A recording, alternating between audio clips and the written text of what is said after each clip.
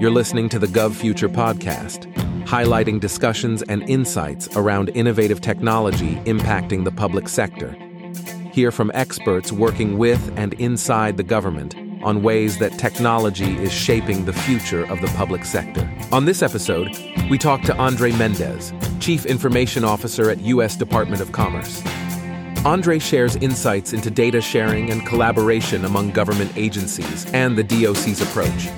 He also provides examples of successful strategies in leveraging data for use with emerging technologies, approach to AI, automation, advanced analytics, big data, cybersecurity, and other significant IT initiatives.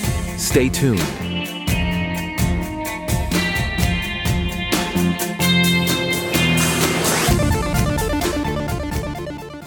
Hello, and welcome to the GovFuture podcast. I'm your host, Kathleen Walsh.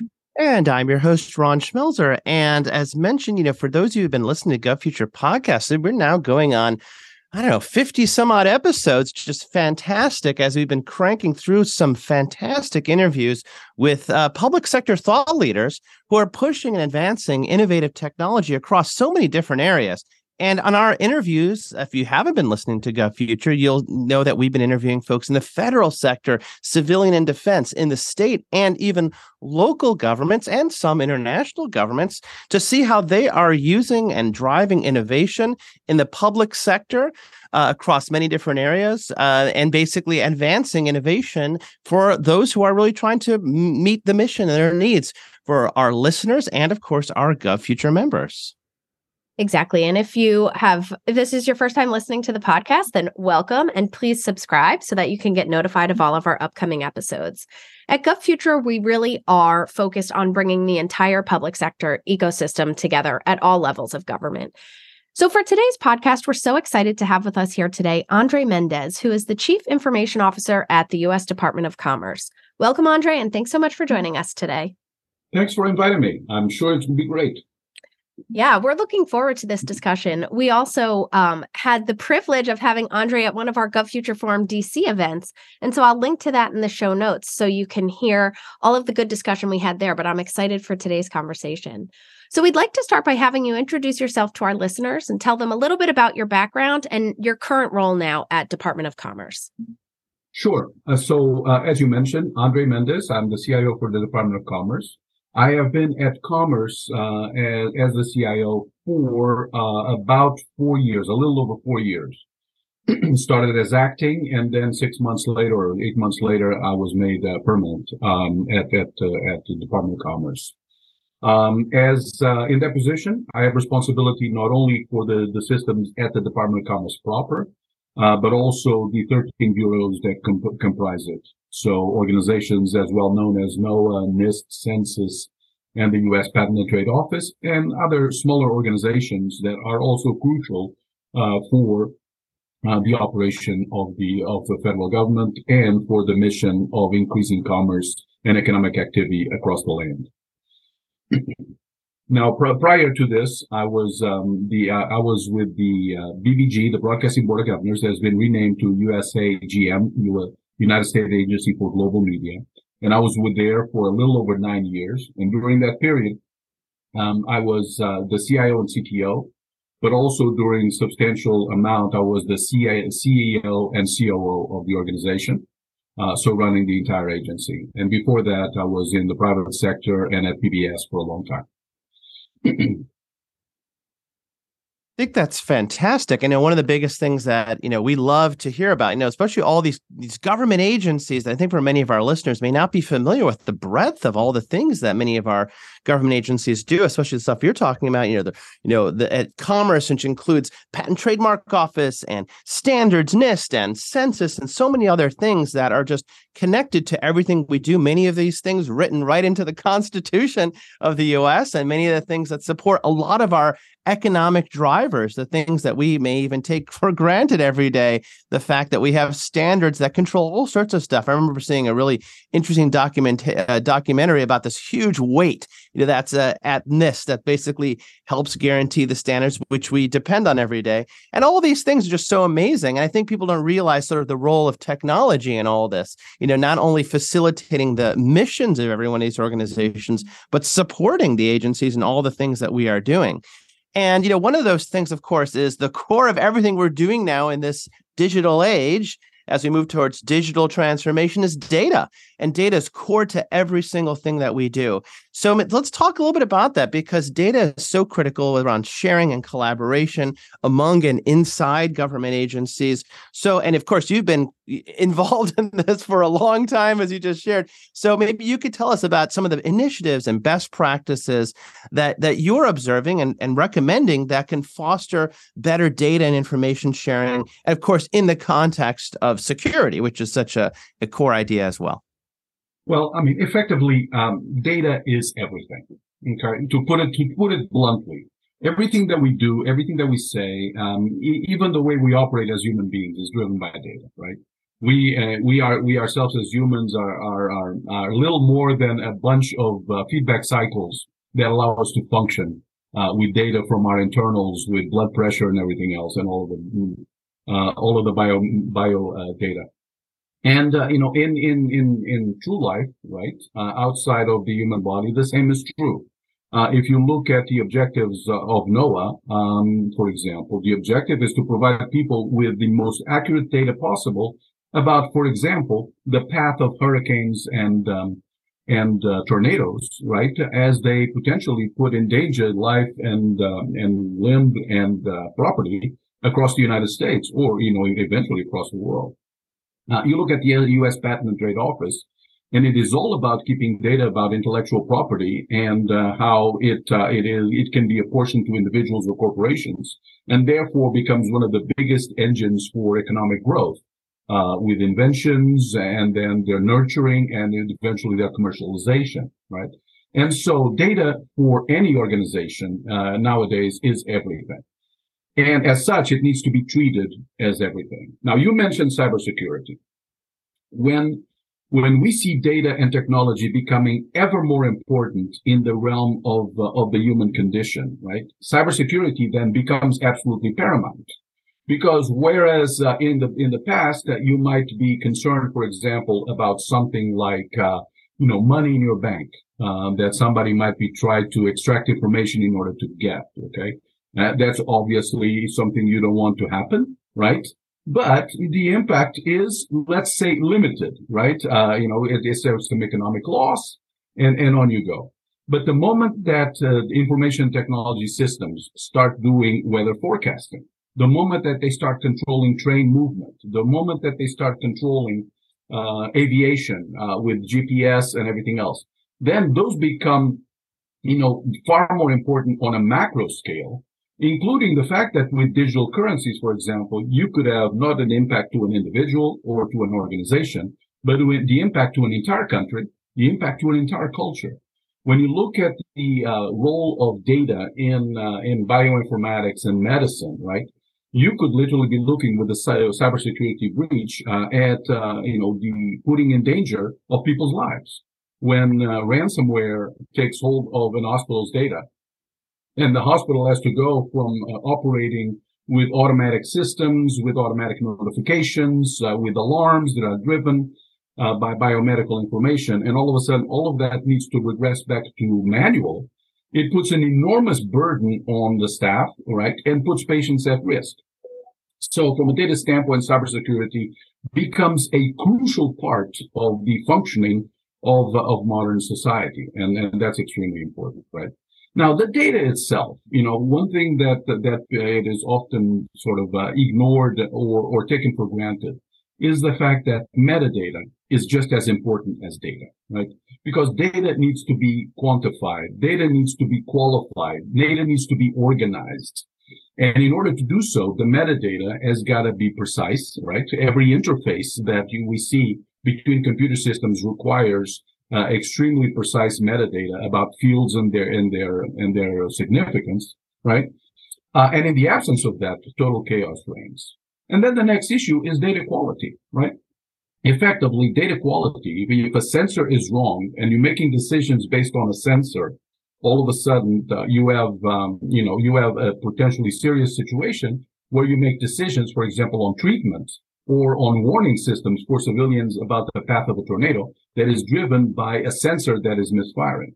So what does that bring to the table? It brings the necessity for data to also be normalized, be available in terms of its past history, so that any large discrepancy from the past is immediately notified, noticed, and acted upon. And what is best at doing that? Artificial intelligence, right? Because it is able to do pattern recognition through machine learning, and then realize that there is let's say, a disturbance in the force, right? So that says, okay, danger is afoot because there's something here that's totally out of whack. And at that point, you can dig in and find out if that is a sensor malfunction, right? An error, a false positive, or is effectively a situation that has arisen that must be acted upon because it is not a false positive. The same is true on the other side of the equation, where you might have a lot of sensors that are going off and several sensors that are not, in which case you might be dealing with a false negative, right? And when you're dealing with a false negative, then you might be missing a very important event that has potentially disastrous consequences, right? And so all of these things come together in order to facilitate the working of systems that are enormously complex, enormously interconnected, right? But that at the end of the day rely on the reliability of each one of the data points that is acquired so they can be acted upon, and as a result of the metadata that defines it within the parameters that are acceptable versus unacceptable. So it is an entire ecosystem that, again, my background is genetics and biology. I always go back to homeostatic systems like ourselves, where, our systems are constantly controlling what they do or don't do based on the necessities of the human being. If you're going up a flight of steps, 2 at a time, your system is going to start acting differently, right? It's going to go from a anaerobic system where it's using energies already stored in your bloodstream, for energy into, an aerobic process where it needs to start burning, stuff from the rest of your system, from your muscles and everything else, and in order to perform. So I think it's fascinating, sort of interplay between data and our world, both internally and externally. Yeah, that was a very, thoughtful response. And you had so many nuggets in there that I could just dig into with that. But one thing that we do like to talk about, data, you're right. Data is really what's driving everything. And the government definitely has a lot of data. So can you share examples of successful strategies in leveraging data for use with different emerging technologies? And what were some of the key takeaways from those experiences? Sure. There's an enormous amount. Let's say, for example, with NOAA acquisition of data on schools of fish with the fisheries, right? There's constant acquisition of fish schools movement, right? And nowadays, even using AI, the counting of the number of fish and the species that are represented, right? And so in order to do that, you have to have the sensors, you have to have the algorithm to really look at it and decide what needs to be done with that data and any measures that need to be taken, so that then you can be proactive about sustainability and also about providing information to fishermen or fisherwomen about where they can find the best catch in a sustainable manner, so that you don't deplete the environment. So that is absolutely essential. You look at the data that is compiled by BEA, right, the Bureau of Economic Analysis. And effectively, every quarter, the BEA produces the GDP estimate and previous corrections to the previous GDP. How important is that? Well, let me tell you. That data needs to be published literally within a second or so of when it's due. Why? Because there's an enormous amount of economic activity that takes place behind it based on interfaces that act on milliseconds and based on the data, so that it goes through an analysis of all of the data points and immediately starts making, for example, trading decisions in terms of stocks or bonds or whatever the economic engine might be. And so at every step of everything that we do, there's an enormous amount of usage of data that's produced by the Department of Commerce and its bureaus, right? That has massive impact on the wealth and well-being of the United States, economic environment. The same is true, for example, with data from ITA on the pricing of certain commodities that are being imported into the country in order to make sure that there is no dumping going on and price gouging going on based on conditions, right? And so extremely important to have the sensors in there, to have them alarm, and then deal with all of the implications of that, whether they are investigations of trading practices, whether they are actually potentially raiding a warehouse for the acquisition of evidence of product that has been dumped at prices that are not fair to the American consumer. So it's ever present. It's absolutely ever present. Yeah, that's really very insightful. In part, you were talking about how some of these economic systems are keyed to instant access to that data, and the people who get access to that data the quickest, get that advantage, and that may or may not be a good thing. And I think that it sort of relates to our next question, which is sort of people taking advantage of the data situation, either people protecting it or not protecting that data, taking advantage of what should be private information, or trying to cause harms in other ways. Of course, we're talking about cybersecurity here, and the risks that there's this balance we have where on the one hand, we want to make more use of data because that gives us all this extra power. But on the other hand, we want to protect that data and restrict its use in some ways because that exposes it to all these threats. So, especially for government agents like yourself and the vast portfolios of systems you're dealing with, what are some of these challenges that you're dealing with and some of the approaches you're taking, not just protecting systems, but of course, protecting this shared data that we're starting to make a lot more use of? Sure. So obviously, one of the sort of the latest and greatest innovations and iterations from a cybersecurity standpoint is the avid pursuit of a zero trust architecture, right? And because we have come to the realization through very painful experiences that the concept that at once was thought to be an outstanding way to operate, namely VPNs, right? Because it was virtual and private network, gave you the degree of protection that you needed, regardless of the sensitivity of the systems. And of course, we became aware, again, through painful experiences, that was not the case. Because an infiltration effectively means that a trusted environment is now compromised by a bad actor that nevertheless has the credentials to be in and can appear as to be totally innocuous, right? So as the Trojans proved way back with the Trojan horse, right? That is not necessarily a good solution. So we needed to move into an environment where, you trust nobody and anything. And so when the Department of Commerce was faced with that decision to a mandate effectively from Congress to move to a zero trust architecture, we had to make what I consider to be a very seminal decision, which was how we're going to do this. We're going to take out, a little bit over $100 million that Congress gave us and distribute it by the bureaus on a pro rata basis, let's say by size of the bureau, by number of endpoints, by number of systems, and let them do their own thing and implement zero trust architectures, which means that at the end of the day, we would have 13 different zero trust architectures, and in all likelihood, some better than others, which meant that your lowest common denominator now becomes the entry point, potentially with more danger, right? And therefore potentially precludes data interchanges and interfaces between systems because nobody wants to trust the lowest common denominator. And we decided instead to actually do that administration and evaluation of systems and purchasing at the Department of Commerce proper, and then use it throughout the entire set of bureaus. And so we created a task force that was composed by the best cybersecurity people from the Department of Commerce to create one zero trust architecture for the entire department.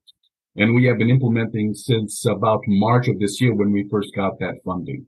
I think that was a seminal moment where we have been able to prove, despite the fact that people did not believe that was the right way to go, that the economies of scale, the ability to learn from implementations, to make subsequent implementations faster and more effective and safer as a result, has proven to be outstanding.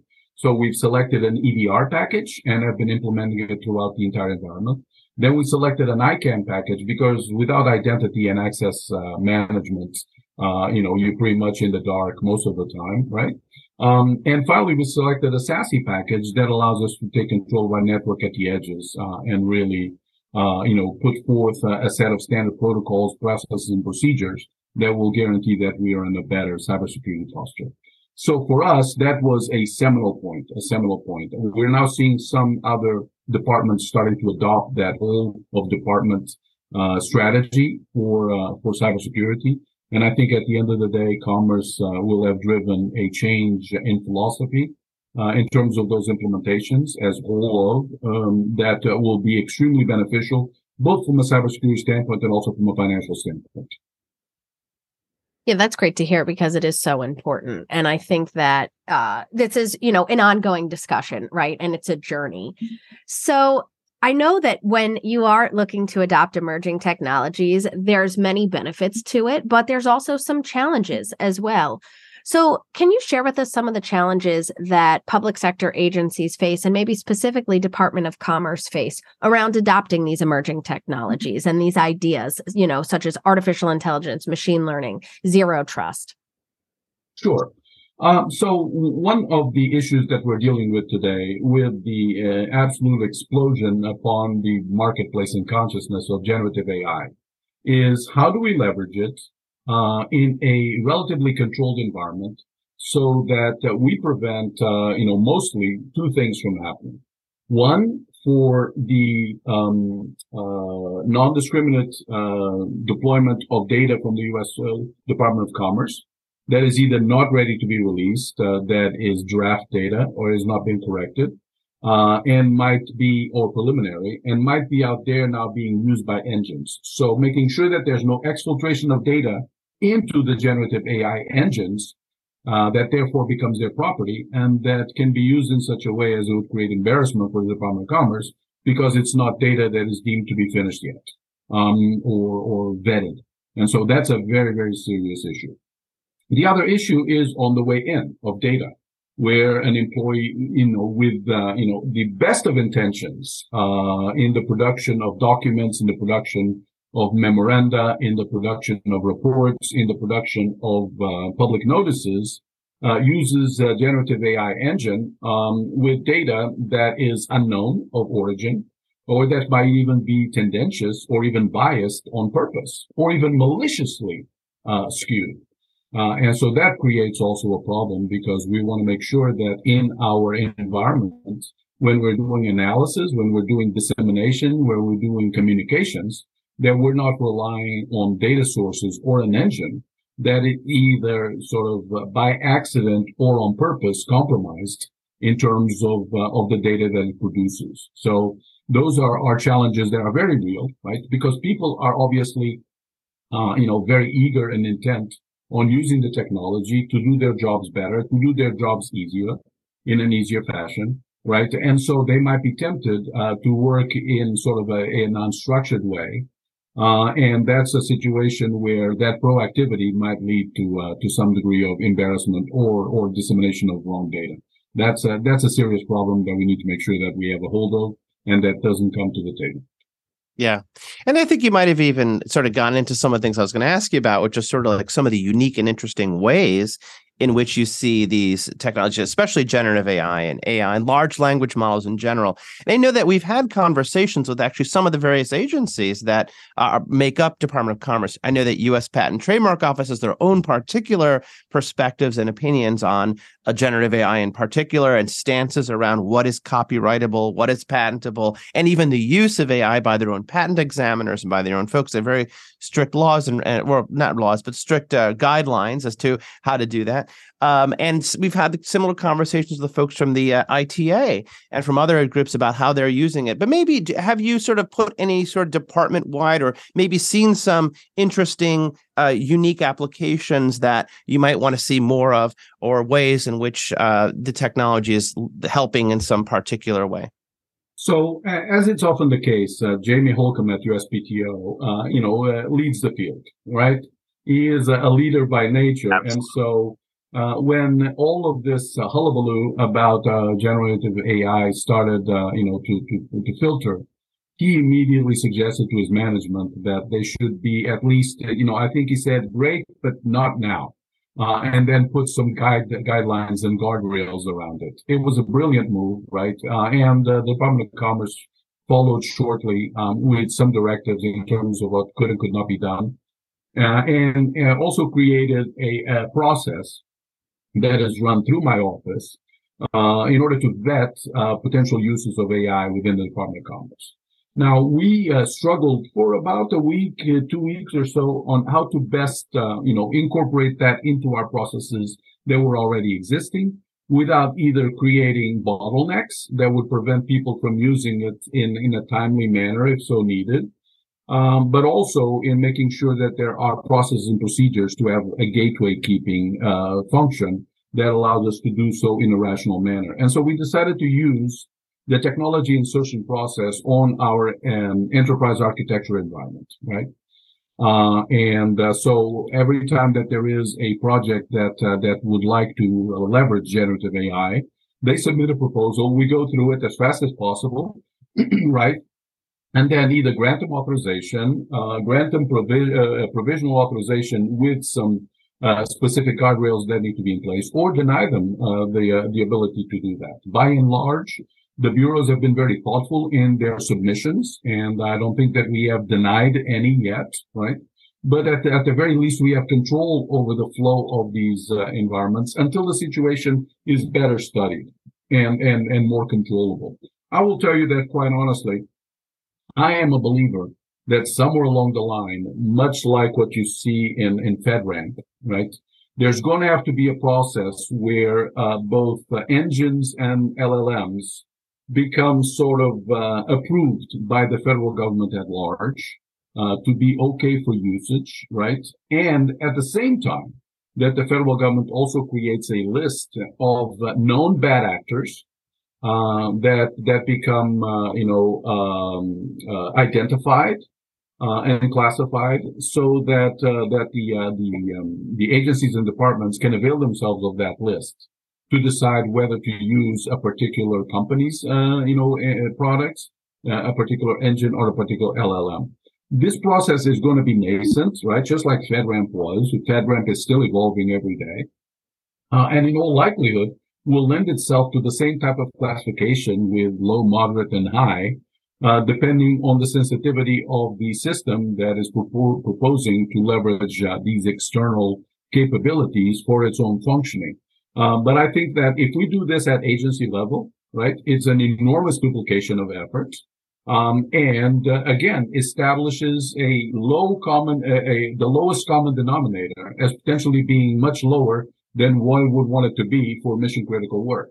If it's done at the whole of government level, there is not necessarily an assurance of perfection, but an assurance of a process and set of procedures and guidelines that will ensure that lowest common denominator is still much higher than it would otherwise be in a wild environment where everybody does their own thing. Yeah, I think this is going to continue to evolve, like you said, over time, continue to be looked at, and guidance will evolve as these technologies do. So we like to wrap up our podcast by asking everybody the same question, because you're able to bring your unique experiences into this answer. What do you see or hope to see as the future of technology and innovation in the government? Okay, so for me, that is all about service to the citizen. So I have been advocating for the creation of a multi-tiered set of portals and functionalities that, rather than being driven by a specific organization at the county level, at the state level, at the federal level, is driven by the individual, right? The citizen, right? It is a citizen portal where, let's say, for example, I live in Texas, and I live in a county in Texas, right? I should be able to, in hopefully a near future, have an Andre Mendes portal that is entirely designed by me and that gives me immediate access to all of the services of government that I either need or use on a regular basis, and that is entirely driven by my identity as a citizen, and doesn't require me to go through, enormous amount of complexity in order to deal with two disparate problems, such as, for example, getting a driver's license or paying my taxes or looking at my benefits from Social Security or looking at my Medicare account. And looking at my water bill from the municipality, right? If we can create an environment where there's this multi-tiered environment that focuses into one citizen portal with one identity, then we might have a situation where it becomes a lot easier for government to provide services, a lot more efficient for government to provide services. It's going to require a lot of standardization and a lot of collaboration, right? But we have been trying to standardize things. I mean, if you look at technology today, it is absolutely driven by the standardization and the creation of abstraction layers across the entire technology stack, right? We're all using the same technology, right? If you look at the chipsets that are used by 98% of the people, you're going to find the x86 environment, right? You're going to see Windows and Linux and maybe a couple of other variations, right? And you're going to look at, and I hate to name specific present companies. I'm not endorsing them in any way, but you look at Office 365 and Google services, right? And so there are abstraction layers that are constantly created, right? Even inside organizations. When I took over as CIO of Special Olympics, everybody had an email from their own home, right? And people operated like that on a global basis. By the time I finished, we had the precursor of Office 365 servicing everybody. Look at that, an abstraction layer so that everybody can contact everybody, and everybody has easy access to all of the information. These are the things that we need to do on a continual basis, right? Because the importance of technology is so overwhelming that going at it piecemeal is not going to be something that allows us to move forward at the speed that we need to move forward to. Because guess what? It's a dangerous world out there, and our competitors are doing exactly that, and we can't afford to be left behind.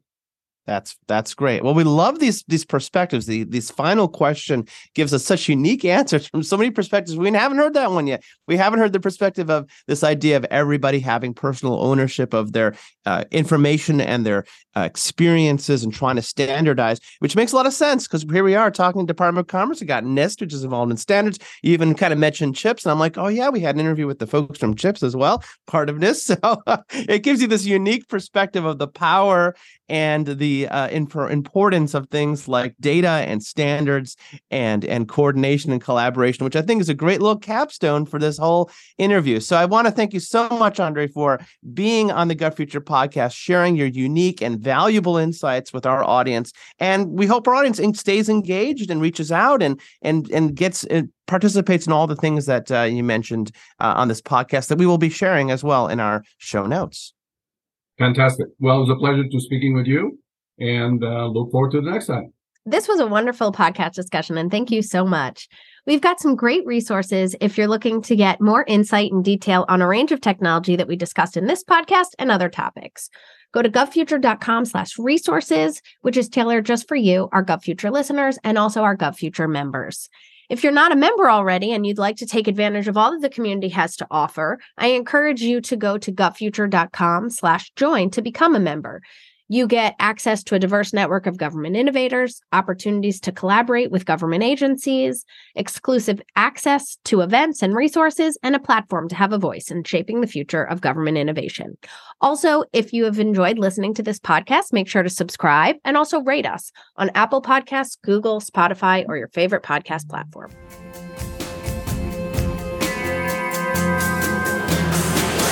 To view this episode's show notes, find additional episodes, subscribe to this podcast, and join the fastest growing community of government innovators, go to govfuture.com/podcast. This sound recording and its contents are copyright GovFuture, all rights reserved. Music by Kevin MacLeod. Thanks for listening to the GovFuture podcast, and catch you at the next episode.